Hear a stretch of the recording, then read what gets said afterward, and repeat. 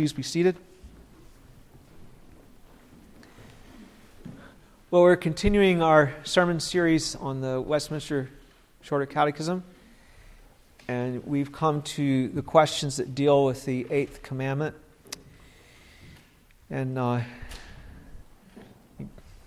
did everybody get a handout for this that needs it? All right. So we're going to be confessing these questions on the handout page. We've come to the Eighth Commandment. Last week we did an introduction to it, and so we looked at the Eighth Commandment itself. And now we're coming to do the question 74 and 75 as well. So we'll do questions 73, 74, and 75. We'll confess these together. Question 73. Which is the Eighth Commandment? The Eighth Commandment is, thou shalt not steal. Question 74. What is required in the Eighth Commandment? The Eighth Commandment requireth the lawful procuring and furthering the wealth and outward estate of ourselves and others. Question 75. What is forbidden in the Eighth Commandment? The Eighth Commandment forbiddeth whatsoever doth or may unjustly hinder our own or our neighbor's wealth or outward estate.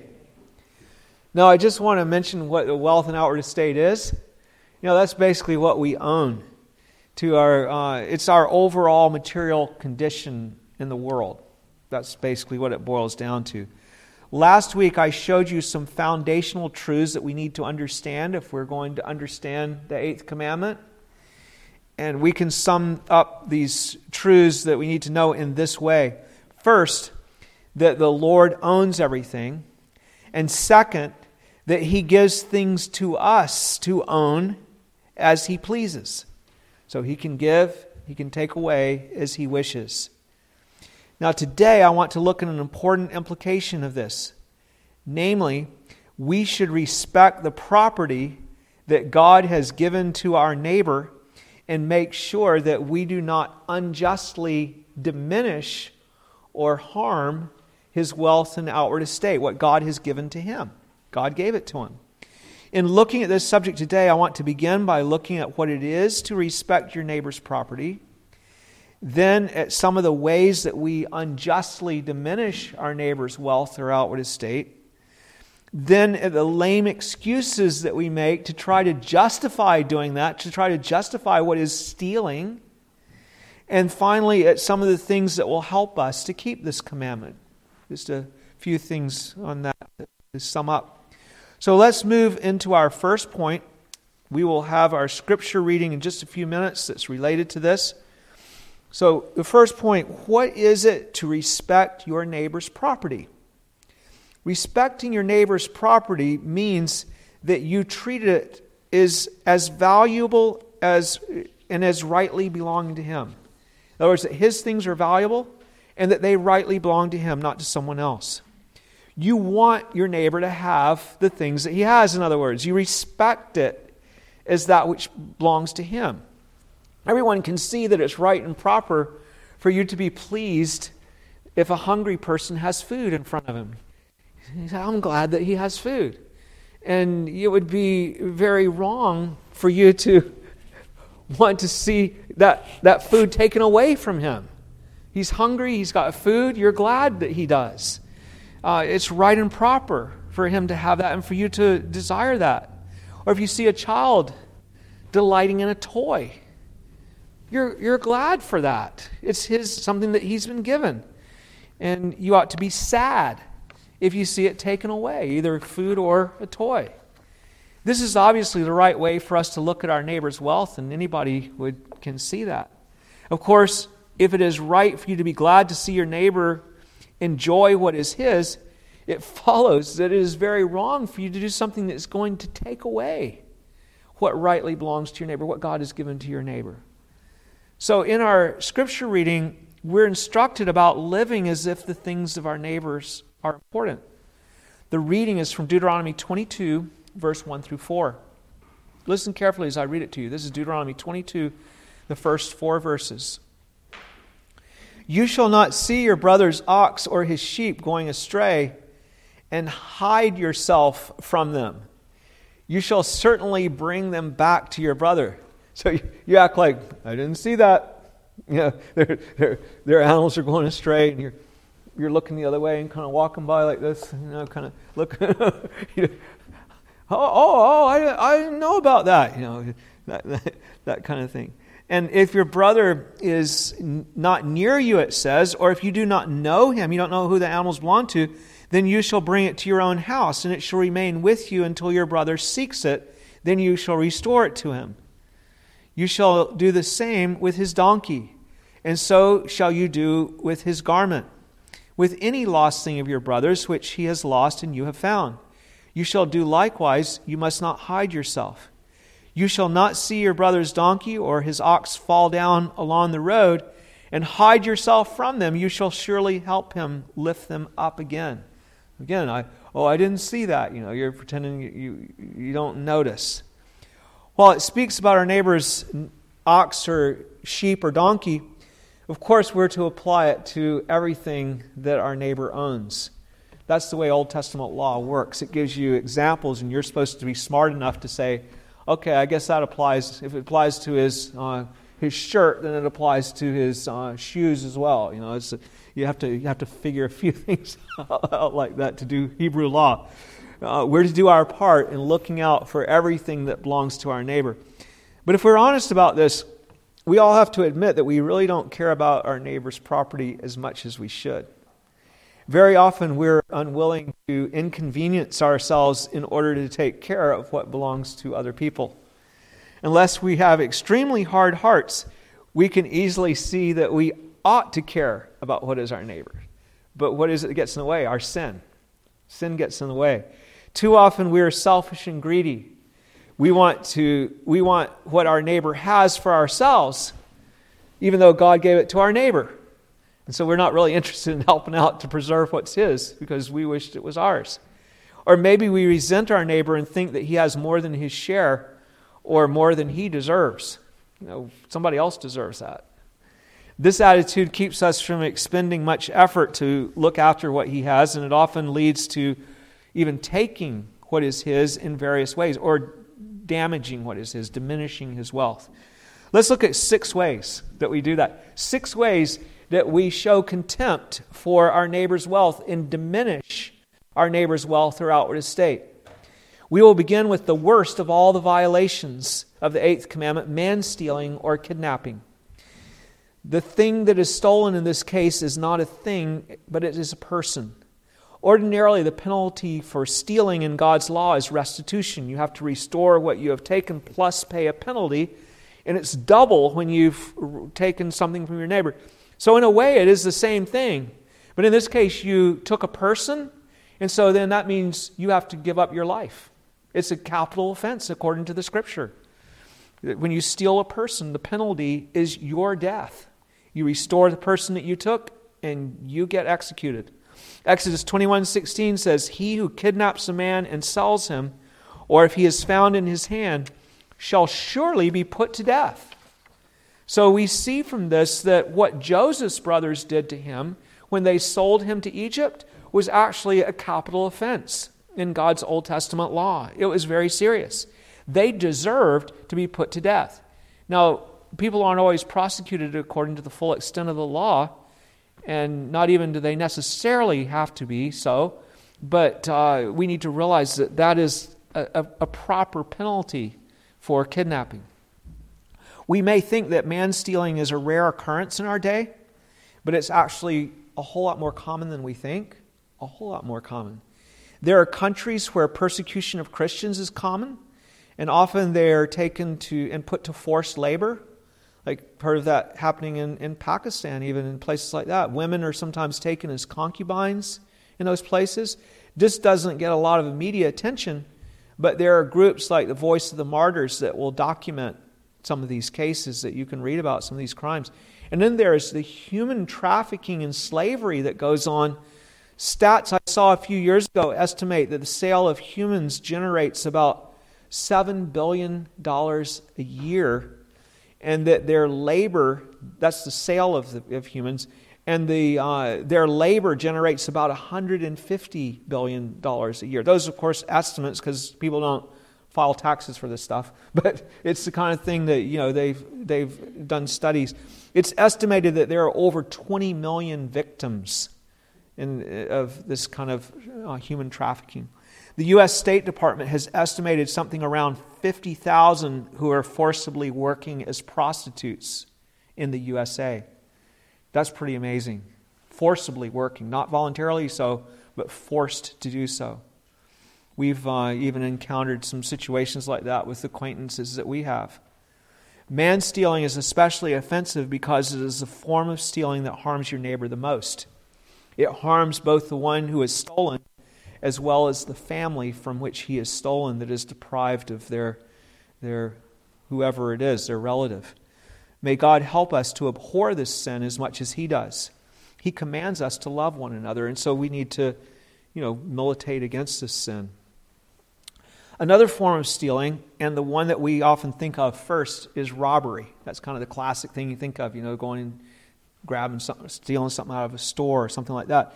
This is an obvious violation of the 8th commandment. Leviticus 19:13 says, "You shall not cheat your neighbor nor rob him." Okay, everyone but the ridiculous agrees that robbery is wrong.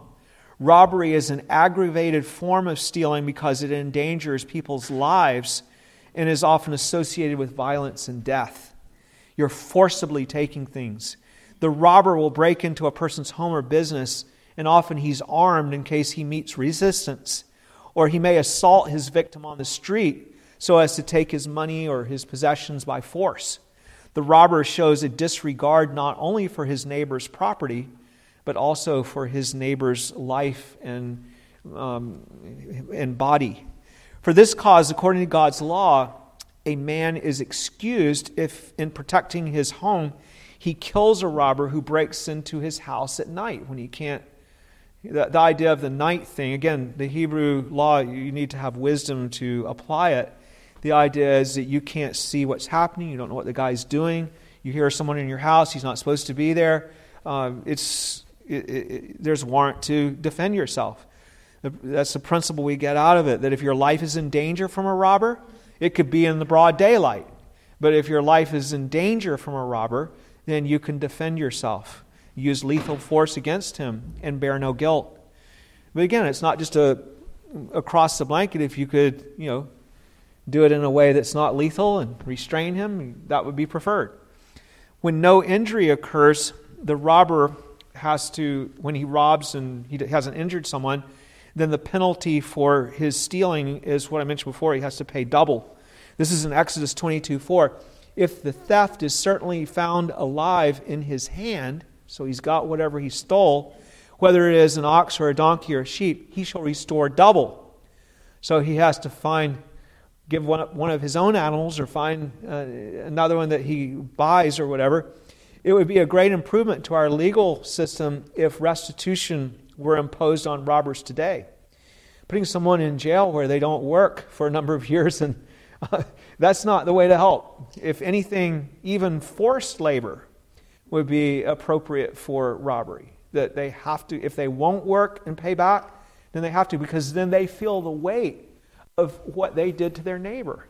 This is what you have to do to make up that loss that you took. This is how valuable that is. You have to do all this work to be able to pay for what you took. Not only to give that back to them what you took, but to now give them equal to what you took. It's a wonderful law that God has. Cutting off a robber's hand, like some societies have done before, is not warranted according to God's law. That's going too far. A third form of stealing is stealing by extortion and bribes. This is often the sin of those in authority who use their authority to extract what rightly belongs to their neighbor. Bribes are sometimes demanded by government officials before they'll give you permission to come into their country or to bring something in. The government official will use his authority in order to make a personal profit. A lot of nations where that happens. It's rather common practice in a lot of countries, probably more common than we think. I've heard of it even with officers in North America that would stop someone on the road and they would threaten to give them a big ticket, and maybe they hadn't done anything, they hadn't really been speeding like they said or something, and then they say, "Oh, if you can give me some cash right now, then it'll be done. Like I won't." Or maybe they were speeding and they're going to give them a big ticket, but instead they get them to pay them in cash and go on their way. Extortion is where one wrongfully uses authority to threaten or force another to give up his property. That's basically what it comes down to. In many ways, it could be argued that certain forms of taxation are extortion, such as an inheritance tax or a property tax. It doesn't mean that they should not be paid, though. Rather, it means that those who are collecting them are not doing the right thing. Should not be allowed in a society. Property taxes are like rent that a man has to pay on his own land. And God recognizes ownership of land by individuals, not by the government. And if the government feels that they own everything, then they make you pay rent instead of seeing that it belongs to God. The pagan concept of ownership is just that the king or the government owns the land, and so the rent is paid by property taxes. The Bible teaches this different way, though.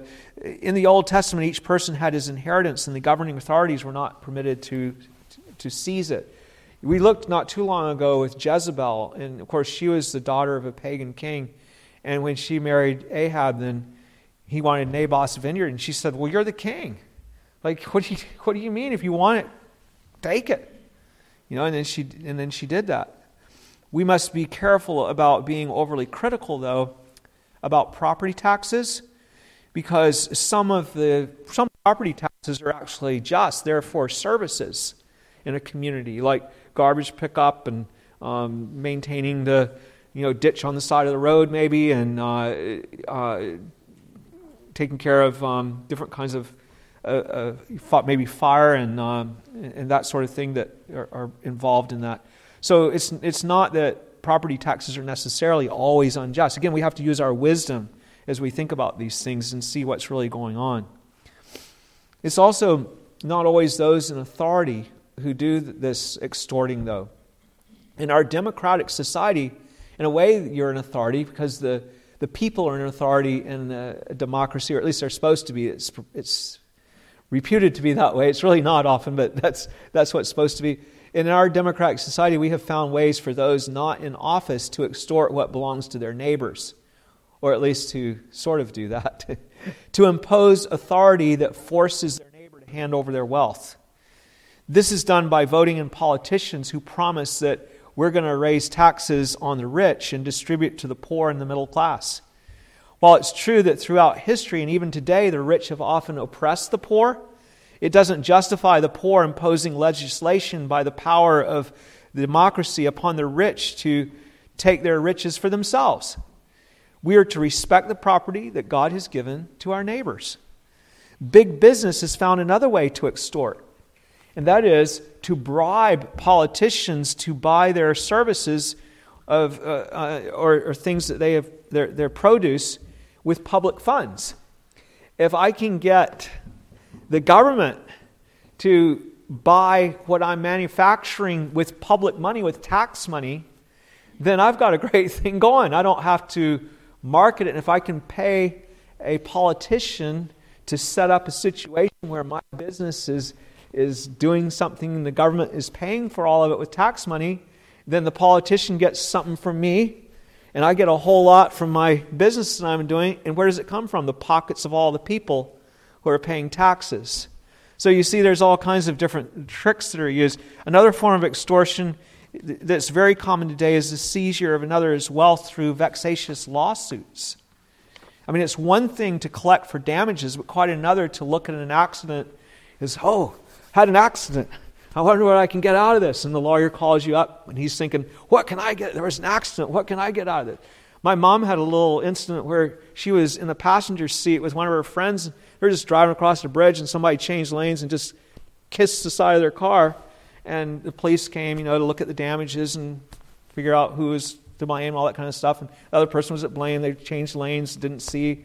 And the police officer asked my mom, what her name was. And it was like, she thought it was kind of strange that she gave it to him. And then a week or two later, she got a call, and it was a lawyer. He said, I understand you were in an accident. I'm wondering if you were injured. Right? It's like he was trying to get business. She wasn't injured at all. There was no report of any damage like that. But this police officer, I'm sure he gets a little bit from that. He was taking these records and letting other people know about this, so that this is a society where spilling coffee on yourself or getting a divorce or having a minor car accident can make you rich. And it's a wrong use of authority to get money in your own pocket. So those who get rich in this way get rich by exploiting their neighbor. Extortion is offensive because it uses force, legal force, that ought to be used only in the name of God. It's using God's name to steal. It's for this reason that Ezekiel accuses those who do this of forgetting God. He says, Ezekiel 22:12, if you take bribes to shed blood, you take usury and increase. I'm sorry, I didn't read that right. In you, they take bribes to shed blood. You take usury and increase. You have made profit from your neighbors by extortion and have forgotten me, says the Lord God.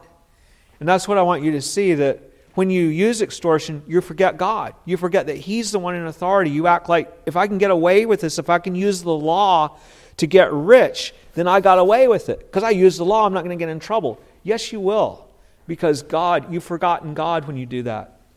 A fourth way of violating the eighth commandment is oppression. Oppression involves profiting from your neighbor or brother or your brother or sister's weakness, using his or her weakness to get more out of your neighbor than is just and right.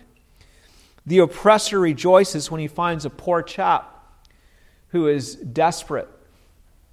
Here is this poor fellow trying to sell something to provide for his family, to pay a bill that's come due.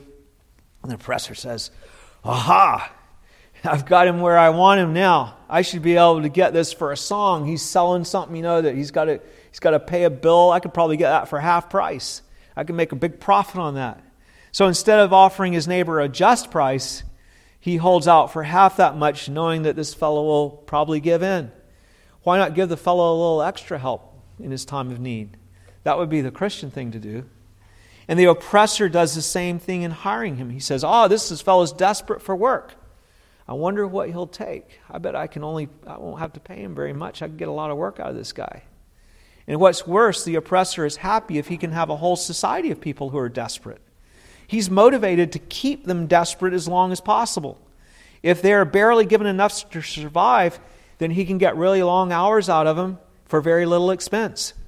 The oppressor who takes advantage of the needy person when he sells something to him, that's another kind of oppression, taking advantage of him when there's trouble. If a hurricane is coming and everyone needs plywood to board up their homes, what will the oppressor do?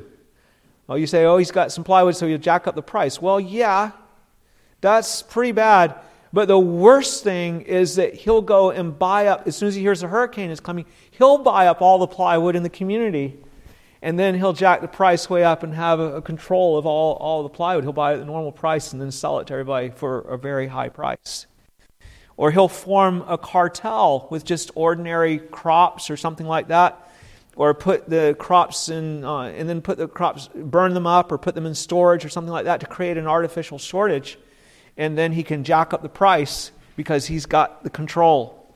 Proverbs 11:26 says, the people will curse him who withholds grain, but blessing will be on the head of him who sells it. In other words, he withholds it in order to create a shortage that's not really there. The seed companies have been genetically modifying seeds so that the plants that grow from them don't produce seeds. So you have a crop, like a wheat crop or something like that, and it won't reproduce. And so then you have to come to the seed company to plant your next crop. You always have to go to the seed company. You can't get your own seeds anymore. So then they can jack up the price however high they want because everybody's dependent on them. It's like trying to get a patent on something that God made. God made crops that have seeds in them that grow, and you make a new crop that doesn't have that, and now you can sell people, oh, I've got the seeds here that you need for that, because you took that ability away from it. The Scripture forbids also all kinds of oppression. For example, Leviticus 25:14 says, "And if you sell anything to your neighbor or buy from your neighbor's hand, you shall not oppress one another." Instead of oppressing your neighbor when he's in difficulty, you should try to help him out. And understand that your neighbor includes strangers as well as your brothers in the Lord. Exodus 22:21, "You shall neither mistreat a stranger nor oppress him, for you are strangers in the land of Egypt." Now, I should also mention oppressive usury, which means charging interest. This is another way of oppressing a poor man. Loan him some money, but make him pay back at the highest rate that you can squeeze out of him. This is strictly prohibited by the Lord. For example, in Deuteronomy 23:19, it says, "You shall not charge interest to your brother, interest on money or food or anything that is lent out at interest." Well, what a far cry it is to charge interest to your brother from what was done in the early church. What was done in the early church? They took of their wealth and they gave it to those who had need. And here you say, oh, there's someone in need. I'm going to charge them really high interest and loan them a bit of money. I'm going to get something out of this. However, interest can be charged in a way that's not oppressive. Again, we have to think about these things. It is oppressive when your brother is desperate, but if he's buying a house or starting a business, it's acceptable to charge him interest in that case. You have to use judgment in the matter. If he wants to borrow from you to go on a luxury vacation, then go ahead and charge him a high price on it. But, he doesn't need it. If he wants to go, if he wants to pay that much for it and go before he has the money saved up, do what you want. But if he needs groceries, you don't charge him high interest for food that he needs. Let oppression be something that's far from you. God's blessing is promised to us if we are generous, but His curse if we oppress. Psalm 72:4 tells us what Jesus our King does in His kingdom. He will bring justice to the poor of the people, it says. He will save the children of the needy, and He will break in pieces the oppressor. Think about that. He'll break him in pieces. That's serious language. Fifth, cheating is a way that we deprive our neighbor of what is rightfully his. One way of cheating your neighbor is by exaggerating the quantity of goods that you're selling. The use of diverse weights and diverse measures is the way that the Bible talks about it. In Proverbs 20, verse 10, it says, "Diverse weights and diverse measures, they are both alike an abomination to the Lord." Now that's a way of cheating where, they would weigh out things. So you would have a weight that was, say, it said it was 2 pounds, but it's less than 2 pounds. So he's selling you some grain, and so you get out the weight that's a little bit less than 2 pounds. It says it's 2 pounds, and you put it on the balance, and you put his grain on. So you get it's less than 2 pounds. And am I doing that backwards? I'm selling him the grain, and so I use my lightweight, and then he gives me his money, and so then I get out my other weight that is actually heavier than whatever 2 ounces maybe of money that he's giving me, and so I put that weight on here, and then he's got to give me more money for that grain. So I profit on both sides of it. That's the diverse weights and diverse measures that you're using.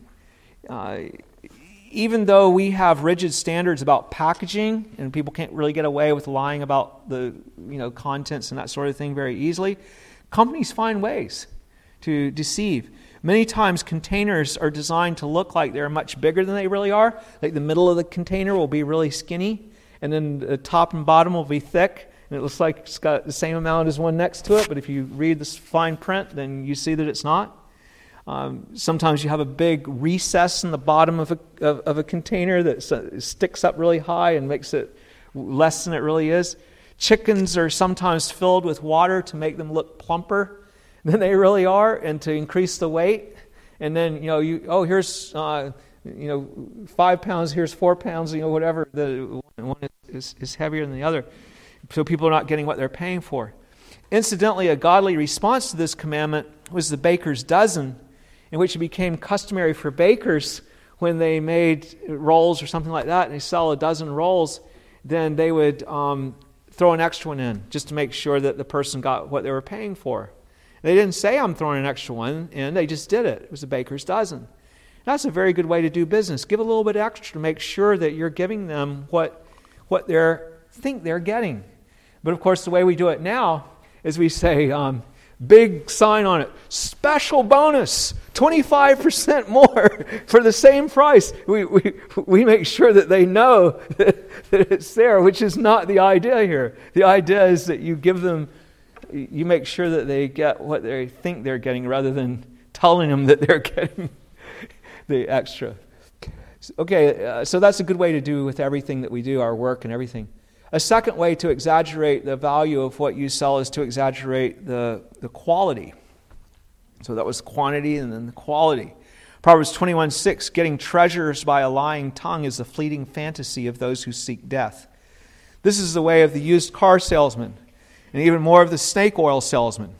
The guy who has the one supplement that you really need to give you everything from low cholesterol to a perfect body. You know, you just take this, you'll never be sick again, you'll never have cancer, you'll never have heart disease. We went to a chiropractor one time that literally said that, you know, if you come to him regularly, like he said, there's different ways you can do this. You can come when you have a problem, or you can come every week and you can get this treatment and you won't ever have a heart attack, you'll never have cancer, you'll never get fat, he went on to all this stuff. It was unbelievable. We didn't go back. But it seems to be more common today despite the legal protections that we have. But individuals can be guilty of this too. I'm ashamed at the memory that I have of when I was selling one of my cars. It was a Corolla that I had a number of years ago. And one of the reasons I decided it was time to sell is because I realized the floor was getting rusty. And it had a leak in it, and the water was getting down under the carpet, and the floor was going to rust out. I thought, I don't want to mess with that. It's time to sell this thing. And I was really tempted to sell that car without letting people know what I knew about that floor. And, that was wicked, because someone would think that they were getting a car that was in good condition, and I knew it wasn't. And I'm ashamed that was a desire, but that's the wickedness that is in our hearts that we have. And fortunately, the Lord prevented me from doing that, and I was convicted about it, and so I told people about that problem, and the guy that came to buy it, he was all excited about the car, and he said, I know that, all the ones this age have that, I know how to fix that, and he bought the car, and then, okay, it was good, I could walk with God. If I'd done it the other way, I couldn't. And what was I wanting to do? Why would I trade in a comfortable walk with God and a good conscience for a few dollars? Like, what's the point? What good would it have done me? It would have done way more harm. It was so foolish. It's embarrassing to think about such things. But a third way of cheating people is to exaggerate the service that you're providing. A lot of companies promise great service to their customers, and they pay for the promised service. Then after you get whatever it is, the service isn't there. They sell the product, and that's the end of it. They're nowhere to be seen. You've all experienced that, I'm sure. And I would venture to say that most of you, if not all of you, have also cheated your employer in this way. If he is paying you for a full day's work, it's your responsibility to see that you, before God, that you put in a full day's work. Do you goof off at the computer on company time? Do you watch videos for 3 hours while you're at work? Do you chat on the phone with friends or text message or whatever, and then when you're being paid for work? Ephesians 6:5-8 says, "Bondservants, be obedient to those who are your masters according to the flesh, with fear and trembling and sincerity of heart as to Christ, not with eye service as men pleasers, but as bondservants of Christ, doing the will of God from the heart, with good will doing service as to the Lord and not to men, knowing that whatever good anyone does, he will receive the same from the Lord, whether he is a slave or free." You are using diverse weights in a sense, in principle, if your diligence changes when the boss is watching or not. If you're more diligent when the boss is watching. And children, this pertains to you too, and the chores that you're doing around the house. Do you work harder when your parents are watching? And then you slack off when they're not, when they leave the room. Slacking off at work is no different than stealing. The Bible says in Proverbs 18:9 that it's actually destroying things. It's like destroying things. It's equivalent to that. He who is slothful in his work is a brother to him who is a great destroyer. So if I do, like I'm repairing a car or something and I don't really do it right, then it's like I went and, because I was paid to do it right, it's like I went and destroyed that car. I destroyed what was supposed to be there. I diminished my neighbor's wealth. And so it's like I went as a violent guy and tore something out on his car. That's the idea. Thomas Boston says, deal with men as though the eyes of God were upon you, and deal with God as though the eyes of men are upon you. Isn't that great? I mean, there's stuff we do that if we knew someone else was watching, we wouldn't do it. What's going on there? You see, God is there. So that's what he's saying. The second part, deal with God as though the eyes of men were upon you. But then the first part is when I'm at work, and he says, deal with men as though the eyes of God were upon you. So the man doesn't see, but I realize that God is watching me. I need to do it for him. 6, we unjustly take from our neighbor when we do not take care of his things. This is what we already read about in Deuteronomy 22. When you see the ox or the sheep going astray, you don't hide yourself, but you certainly bring them back to your neighbor. If you love your neighbor, you will do all you can to look out for his property.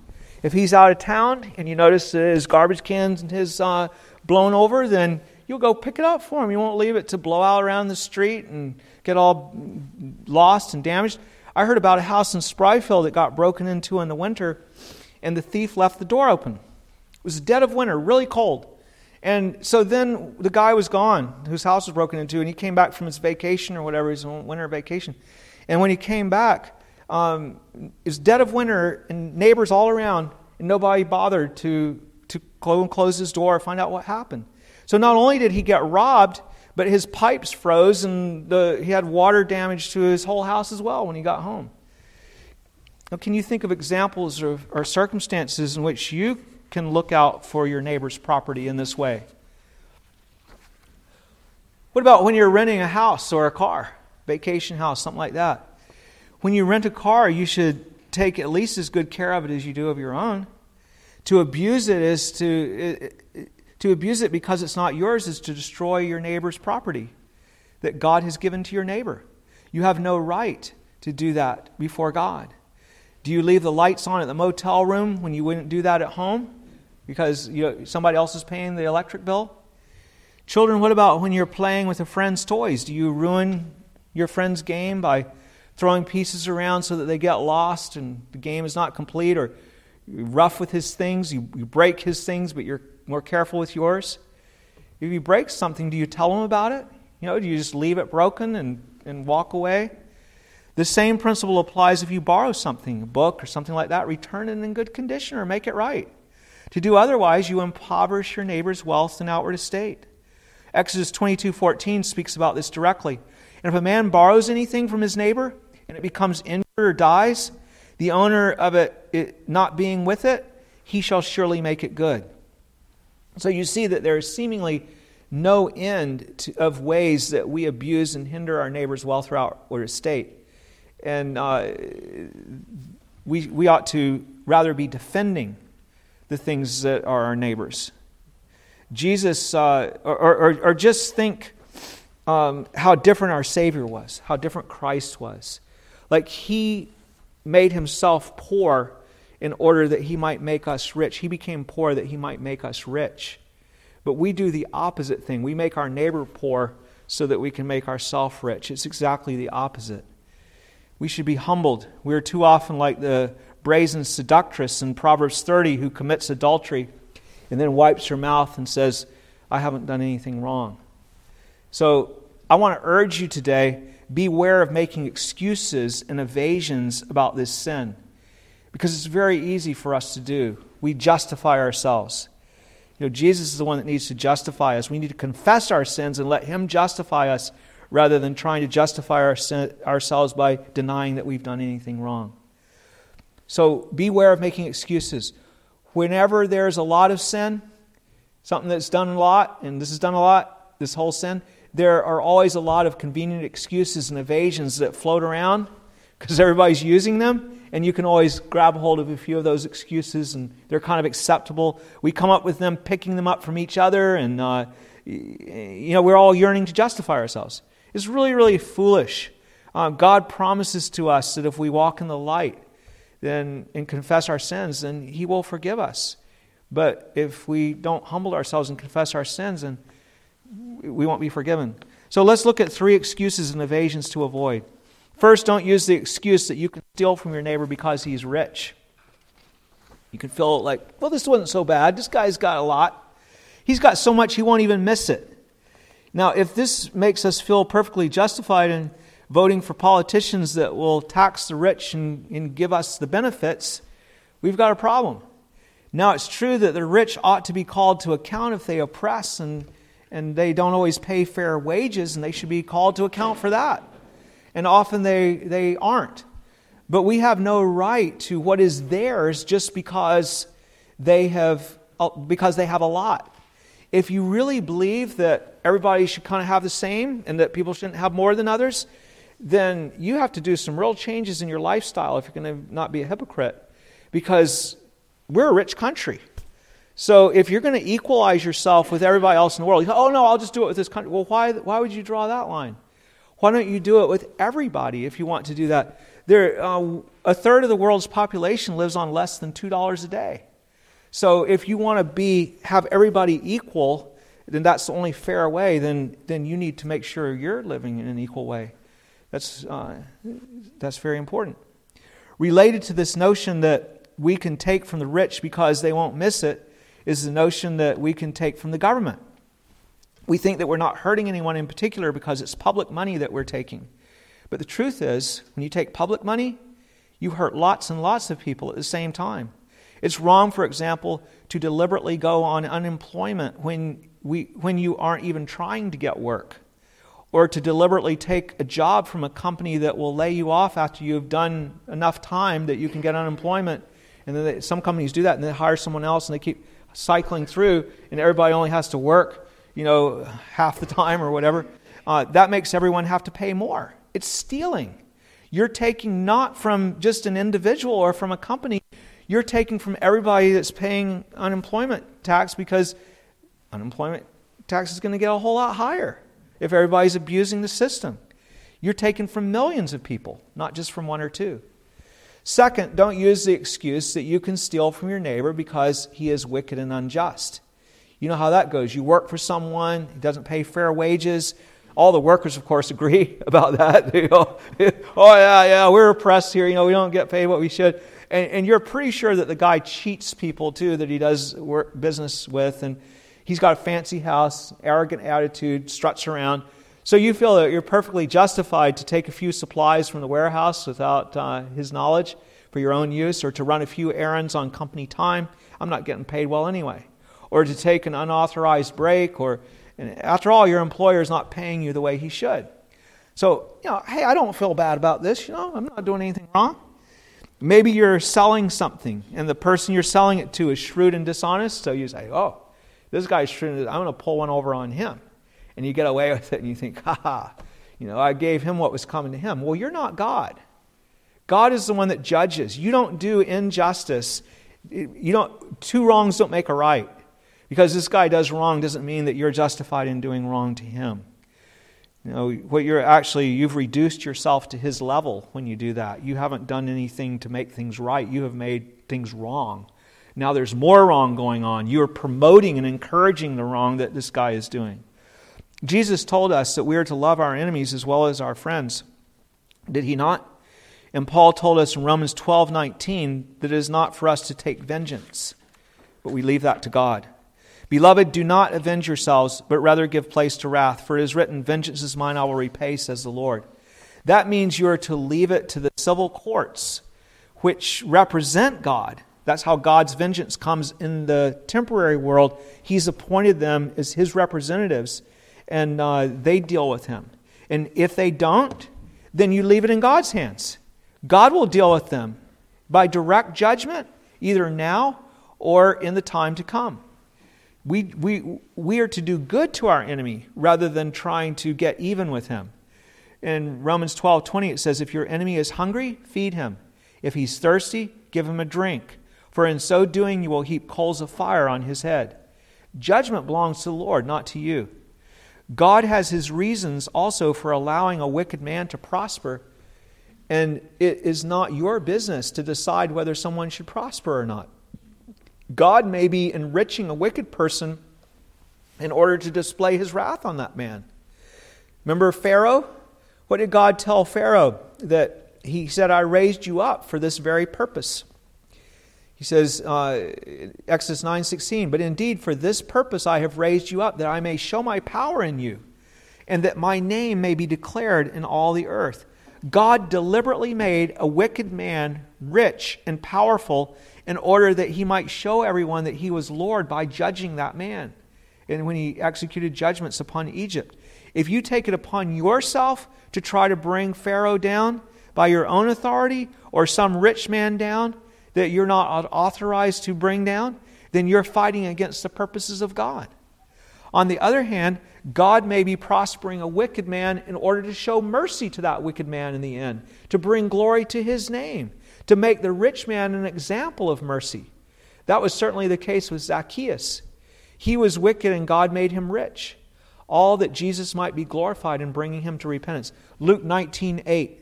Then Zacchaeus stood and said to the Lord, Look, Lord, I give half my goods to the poor, and if I have taken anything from anyone by false accusation, I restore fourfold.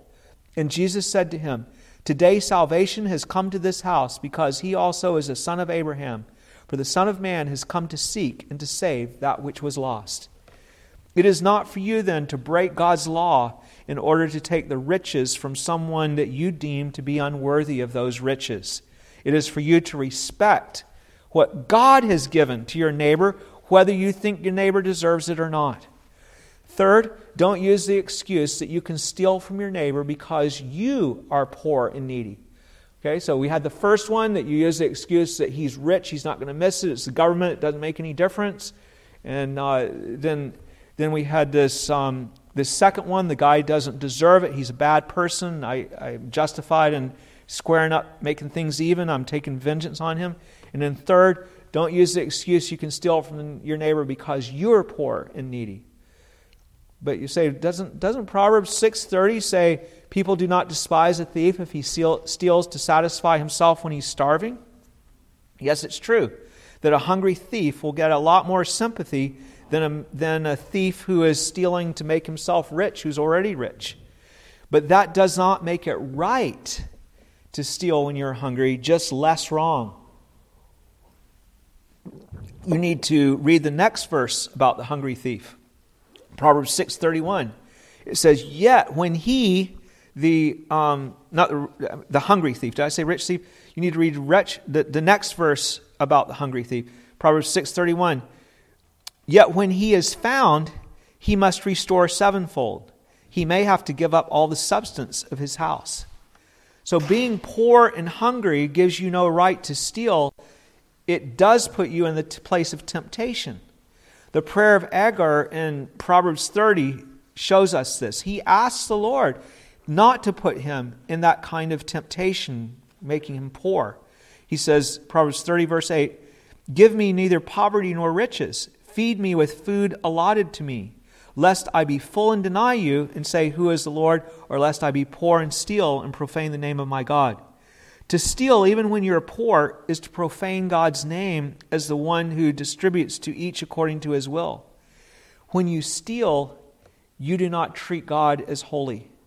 You contend with what He has chosen to do as if He were a man like you. The way you respond to temptation shows where your heart is. There are many thieves who have never stolen in a blatant way because they've never had poverty that would tempt them to steal. But once they were put into that, then you find out whether they're a thief or not. Of course, God has made a couple of exceptions to his law. In effect, he has given the hungry person permission to eat an apple when they're walking through an orchard, or to glean in a field, the stuff that's left behind that the reapers don't get. He also commands us to support those who cannot work. But you still have no right to steal. You should help someone that can't work. That's our duty. But it doesn't give you the right to steal if you're the one.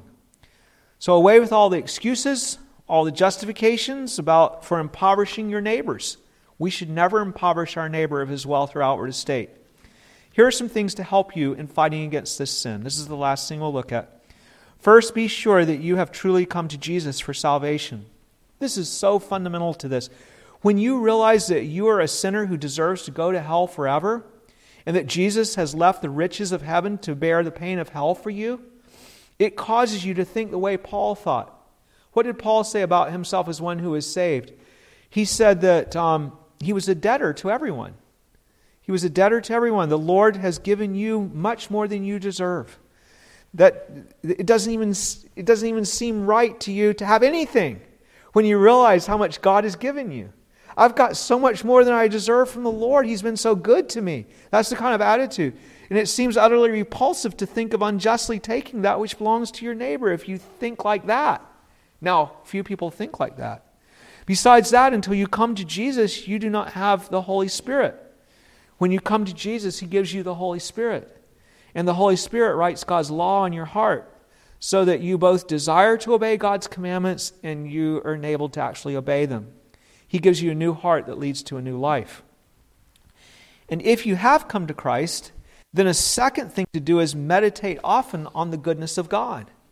Take great delight in how kind the Father is to all his creatures, giving them the things that they have, even though we do not deserve the least of his gifts. So you're looking at other people and saying, look at all that God has given to them. God is so kind. When you delight in seeing God's goodness and his provision for your neighbor, it will change your attitude toward your neighbor's possessions. Instead of wanting to take what is his or not bothering to take care of it, you're delighting in the fact that your gracious God has given him these good things. You'll be thankful for that, and you'll want to take care of his things. You want to make sure that you don't damage or deprive him in any way. And you want to give to other people because it will bring glory to God. It will bring thanksgiving from that person to God. And yet another help against stealing is to look at the warnings of Scripture about stealing. We need to think twice about trading in our relationship with God for a few extra dollars. I mentioned that earlier. Thomas Boston refers to it as a terrible trade, to trade in God's blessing for your neighbor's goods. See, that's what I was talking about with selling the car, that I'm going to trade in God's blessing, I'm going to trade in God's smile and favor upon me in order to get a few extra. What kind of a trade is that? Zechariah the prophet confirms that this is exactly what you do when you give yourself over to a life of stealing. Zechariah 5:3-4, he says that the Lord said, "This is the curse that goes out over the face of the whole earth. Every thief shall be expelled according to this side of the scroll, and every perjurer shall be expelled according to that side of it. I will send out the curse, says the Lord of hosts.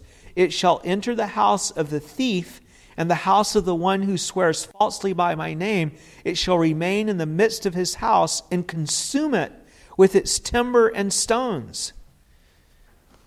That's quite a curse. If you want to have that curse removed, then stop justifying yourself about stealing and come to Christ who died so that he might justify you. Again, justifying yourself doesn't work. He's the one that justifies. Then you will find mercy instead of a curse.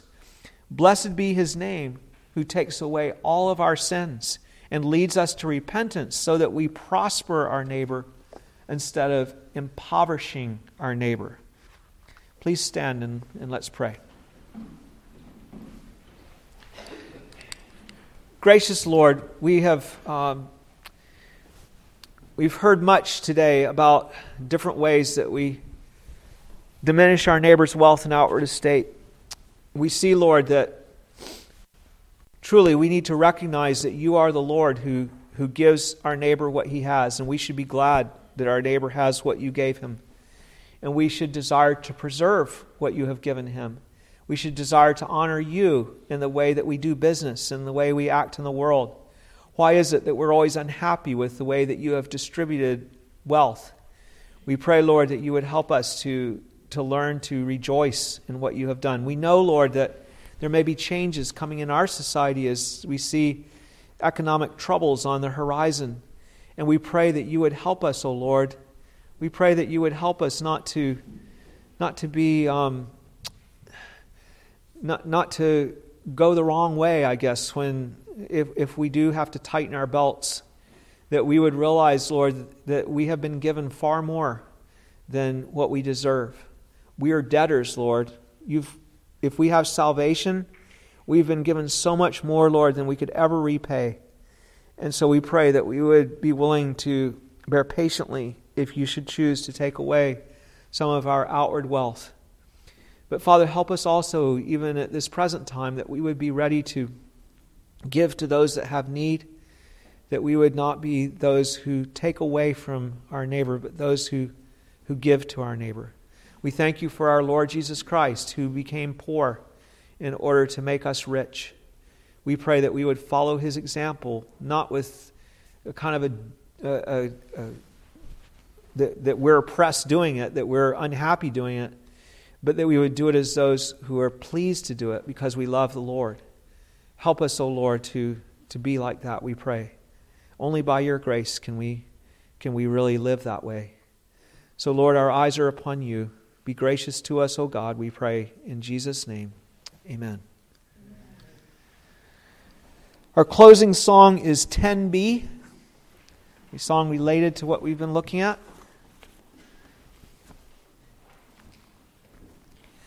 10B,